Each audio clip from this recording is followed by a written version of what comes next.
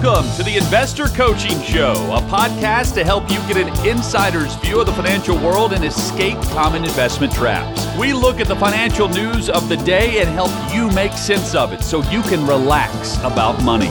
And here's your host, Paul Winkler. And welcome. This is the Investor Coaching Show, and I am Paul Winkler. And we talk about that money thing here with Mr. Ira Work. Markets are fundamentally broken, Ira. This is JR sent this off our direction. And when you have questions, you can just send us stuff if you feel like it.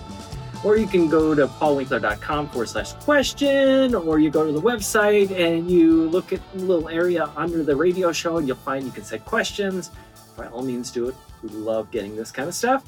But the markets are fundamentally broken, is what he sends to me, due to passive investing, David Einhorn says. So the idea, when we look at investing, we can either actively stock pick, try to figure out which companies are going to do better than others, which areas of the market are going to do better. Hey, let's go buy Bitcoin today. Let's go. Now, that wouldn't be typically an active stock. It's not a stock, but, it might be something that I do, and I change my investment strategy based on what I think is going to happen in the future. Anything where you're changing your portfolio based on a prediction or forecast about the future is, by definition, market timing. So you might be doing that. Or you could passively invest. Now, there are different ways to passively invest, and I don't think people necessarily understand this. They're used to hearing about stock picking and market timing, not a good idea. It's mutual funds. You'll typically, I was meeting with somebody this week. It was, I don't have permission to say names at the station, but I will just go and just say that there was an incredible amount, like 100% turnover in one of the funds that they owned. So it was a lot of turnover, a lot of trading, and they were like going, oh my goodness, I had no idea that was happening. And my point was, yeah, most people don't have any idea that's happening, because the investment manager, they hand it over and say, hey, just handle this, take care of it. I don't want to know what's going on. So that would be a type of active management. Then you have indexing. Then you go and you say, hey, let's take the index that's investing in large companies, small companies, value companies, small value, large value, international, and let's just remove like bankrupt companies, real estate investment trust, IPOs, remove things that don't belong in the index. And by the way, let's not capitalization weight it so that most of the money is in the very, very biggest of companies, because that doesn't work really well typically. It works really against you most of the time. And sometimes it does work. You've had, a little bit of a run with really, really big companies, and it might work okay in the short run. But, the reality of it is the research is pretty clear that it doesn't work that well. So you can have passive where you make sure that you capture the asset category more fundamentally accurately by using an engineering approach, is what you would call that, more of a scientific approach. And there are funds that do that. But anyway, this guy is railing in this article about just indexing. And that is what most people do in their 401k plans. Now, he's railing against it, not for the reasons that I go, not a big fan of it, only in large U.S. stocks and large international. He's railing against it for a whole different reason, which is pretty funny. So he says, I view the markets as fundamentally broken. Passive investors have no opinion about value. They're just going to assume everybody else has done the work. In other words, when I go in and pick a stock, what am I going to do, Ira? You're going to study the stock. What am I going to study? Everything everybody else knows about it. Oh, well, yeah, that's true. You're a little ahead of where I wanted to go with that, but okay, yes, you're right. I'm going to study the cash flow. I'm going to study the business design. I'm going to study, who's running the company, what their philosophy is. I'm going to study, the sales projections. But you're right. Yeah, technically, you're going to study what everybody else already knows, or somebody knows. It's knowable information. Right. And you're hoping that everybody, the general consensus of all informed investors, is just wrong. So, in essence, he's saying that people buying an index are just buying a bunch of stocks and they have no opinion whatsoever. Well, there's something wrong with that belief system. And that is the idea is that all you have to do is have one trade take place of a stock inside the index, whether it be Amazon or whether it be Apple, whether it be Microsoft, whether it be whoever.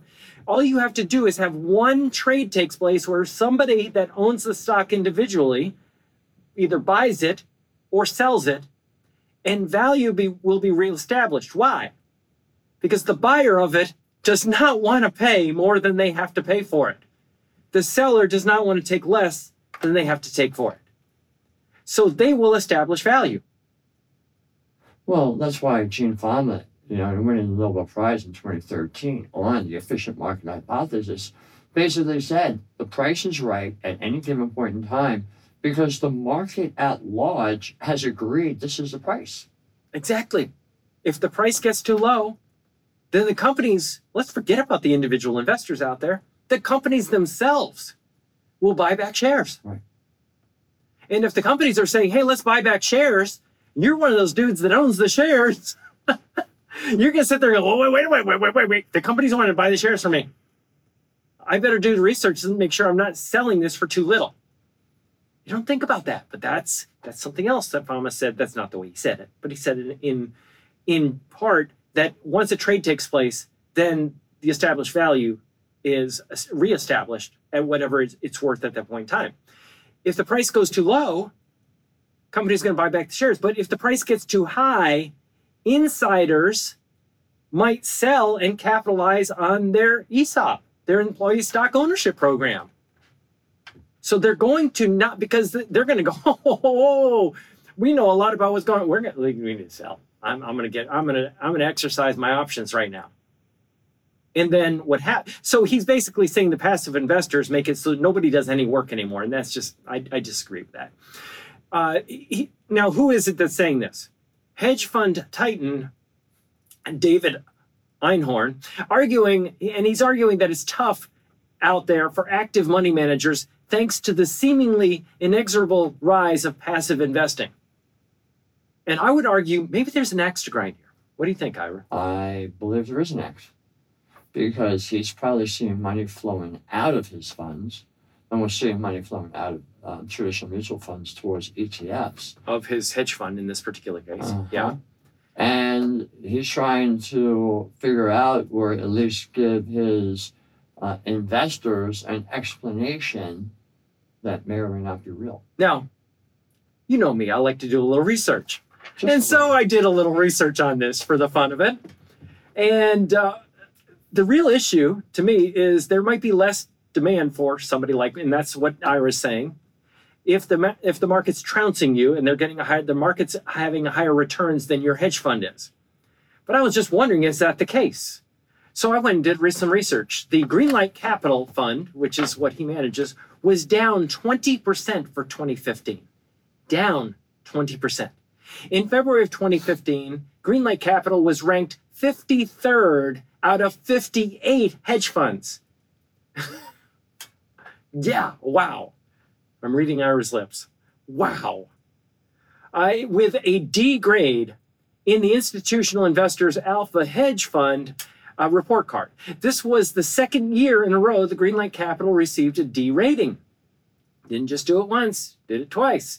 Greenlight Capital is a hedge fund founded in 1996 by David Einhorn. This is from Wikipedia, by the way. So Greenlight invests primarily in publicly traded North American corporate debt offerings and equities.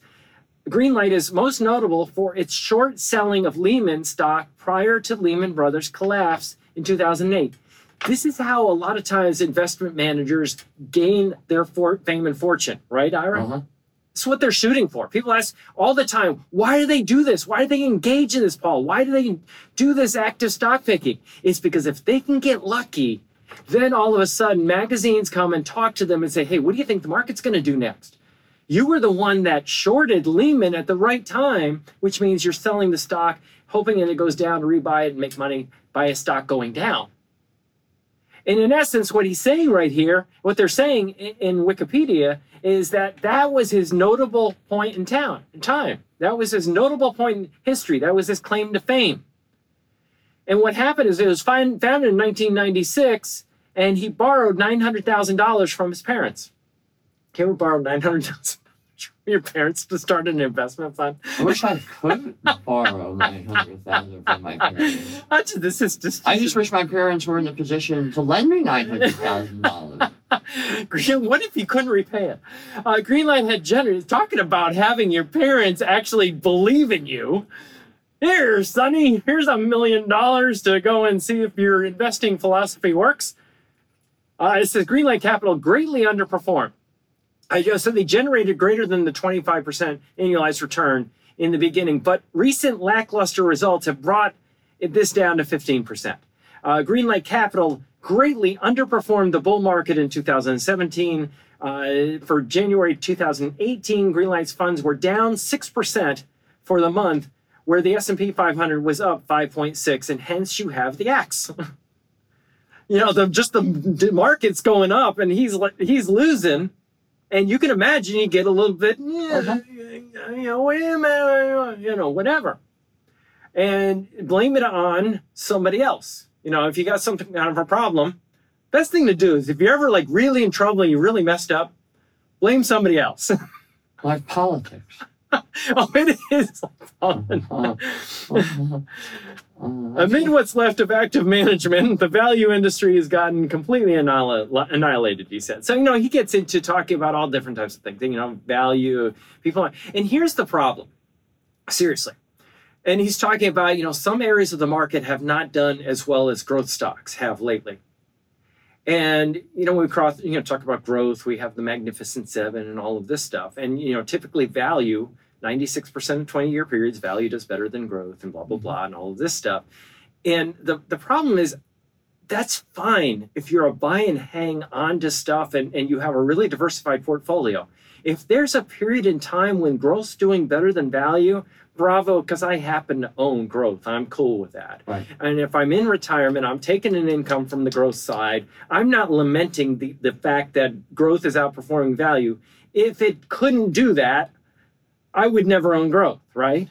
Well, I look at it also from the perspective that if I own all the different asset categories, growth, value, large, small, U.S., international, emerging markets, when one is doing better than another, based upon building a portfolio to my level of risk that I'm willing to take, when a particular area goes up, then the risk profile of that portfolio now changes. Right. So now I could follow the rules of investing. I could sell part of that area that went up, move it into the areas that either went down or didn't go up as much, rebalance it back to the proper risk profile that I wanted to establish. And it's the same buy and hold, but it's not true buy and hold. It's buy, hold, or imbalance. Right. And that is where I see the problem with a hedge fund is they're focused on one particular thing. Ignoring risk and just, seeing if they can shoot the lights out return-wise. Correct. Yeah. And unfortunately, most individual investors that can't even invest in hedge funds. Most individual investors don't even consider. They're not ignoring Thankfully, risk. they can invest in hedge funds. Yeah. But they're not ignoring risk. Themselves. Yeah. They're not thinking about risk. Right. Until the portfolio drops in value. And not only that, Ira, if you look at this in the hedge funds, the thing is that my point is I don't care if growth outperforms value for a little while, but you would care a great deal about it if you were an investor that was wanting to see an asset category come back really fast because your investment strategy requires that something happen very fast or you totally lose out. Like, for example, shorting. If you short a stock and you short an area of the market and it doesn't go down in time, you have to buy back that stock and cover it and cover your shorts, as we call it, and you are in a world of hurting because the recovery didn't happen fast enough for you. Well, that's the point I'm making there. Well, I think I told you last weekend, I suggested you watch the movie Dumb Money. And getting me to watch a movie. I need to do it. The hardest thing about watching that movie was the language, because there's a lot of young college kids in this whole thing. Okay. But the movie was really about what happened with GameStop. And it was the whole story behind it, and the players in it, and the whole thing. And these young kids that just started buying it, a lot of them actually made money. The guy who was the initiator of the whole thing. Of course. It's like he actually. It's like a pyramid. You want to start it. You want to be the one that starts it. Well, it's really a little bit more interesting than that. But I know that. He actually disappeared from the world like nobody's seen him or anything else with $34 million. But in the interim... What? Yeah. He put a hedge fund out of business. Uh-huh. The hedge fund... Right. He had... The guy who owned that particular hedge fund had to work with two hedge funds. So basically came in and took him over. And it said at the end of the movie, you know how they have like little blurbs about different people. Well, you're going to ruin the end of the movie, aren't you? Well, no, I'm ready for hedge funds. Okay, all right. Go ahead. Which I don't think you care about. No, you're right. But what it said was the hedge funds now have a harder time because they actually have to look at what is going on in social media and are the companies they're looking for being talked about.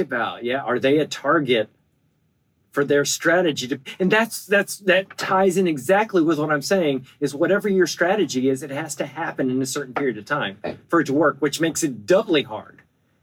And that's the other problem with it. So I think there you go. Yeah. So what most people don't know is hedge funds, they actually get a percentage of their growth over the initial investment. Yeah, they get 20%. 2 and 20, yeah. And their saying is when the fund is underperforming, mm-hmm. Well, if you love me at 2 and 20%, you got to love me at just 2%. That's right. We're not taking 20% of your gains, is what they're saying right there, because you're not getting any gains. All right. I don't know. That's kind of, I don't know. Speaking of gains, the real estate industry has they're just a little bit of an issue for some people that own rental real estate. We'll get into that in just a second. Thanks for tuning in to the Investor Coaching Podcast. Now, you may be one of these people that's been listening and realizing, wow, investing, there's a lot more to it than meets the eye, and financial planning, tax laws constantly changing, and recognizing that maybe you might need some help in this area, but you don't want just anybody to help you out.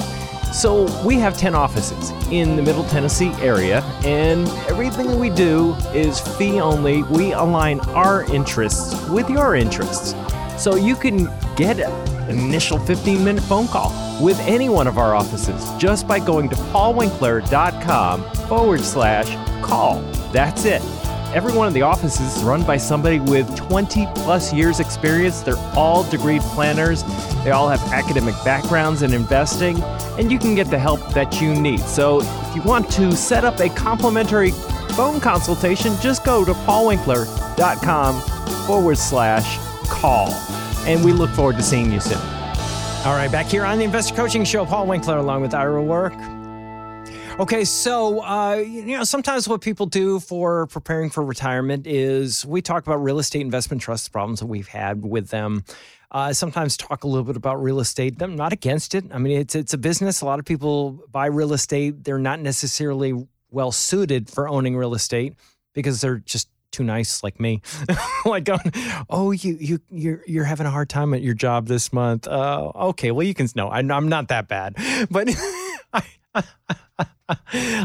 my empathy, is a little bit too strong for being a real estate kind of guy. That's one of the reasons I don't own real estate, because I don't know if I would be able to kick him out or not. I kick out, the pregnant, somebody, who can't. Yeah, it's same. Likewise, it is. It's tough. And then the other thing is just the dealing with the issues of things breaking, people not taking care of. You have the weather gets really cold and they don't run the water in there, they don't drip it, and then the pipes freeze. We had that happen because we do own a couple pieces of property that are hooked to our residence where we live. There's a property.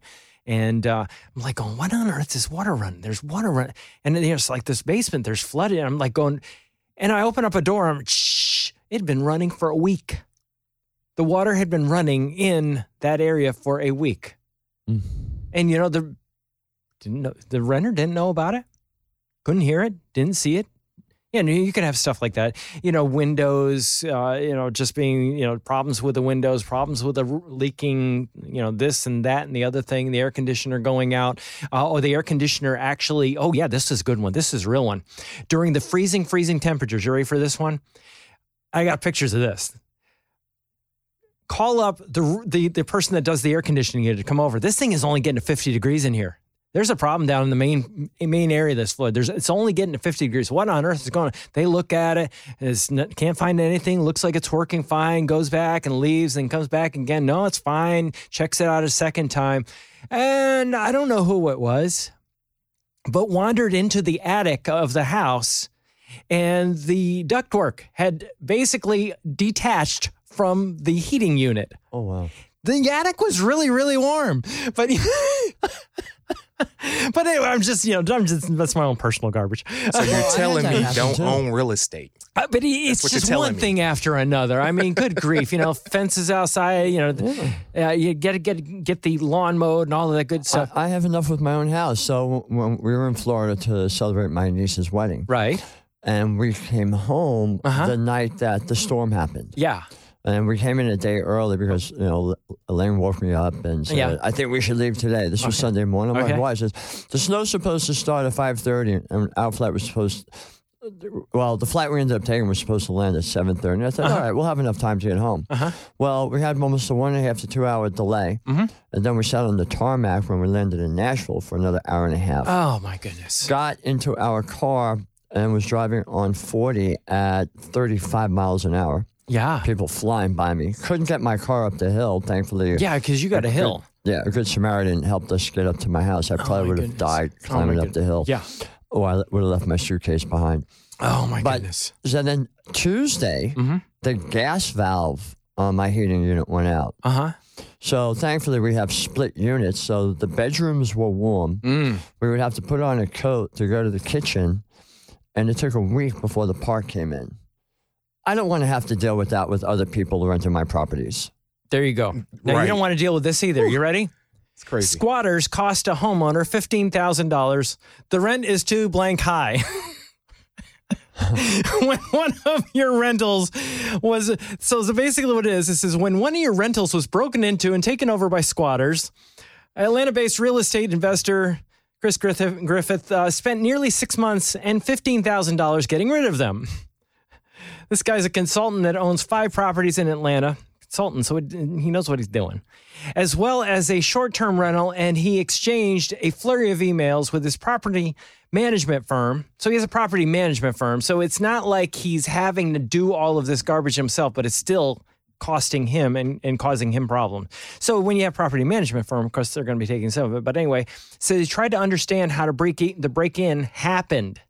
Squatters were eventually evicted, and the sheriff's department oversaw the process, had to repaint, repair the home, and get it ready for his next legal tenant. I mean, it's just like one thing, but you see that in different parts of the country. But it's this guy is flabbergasted. He says, "How do you not know you have a squatter?" Because not paying attention to property. Well, yeah, you may actually have a situation, and I've seen that where people own properties out of state. And then they go and I had one client told me one time, so we had a property down in, I can't remember, the Panhandle or something like that. And went down, it says, well, it's not rented, it's not rented, it's not rented, it's not rented. And then he calls the real estate, the management company, and says, it's not rented. Okay. So he doesn't tell them.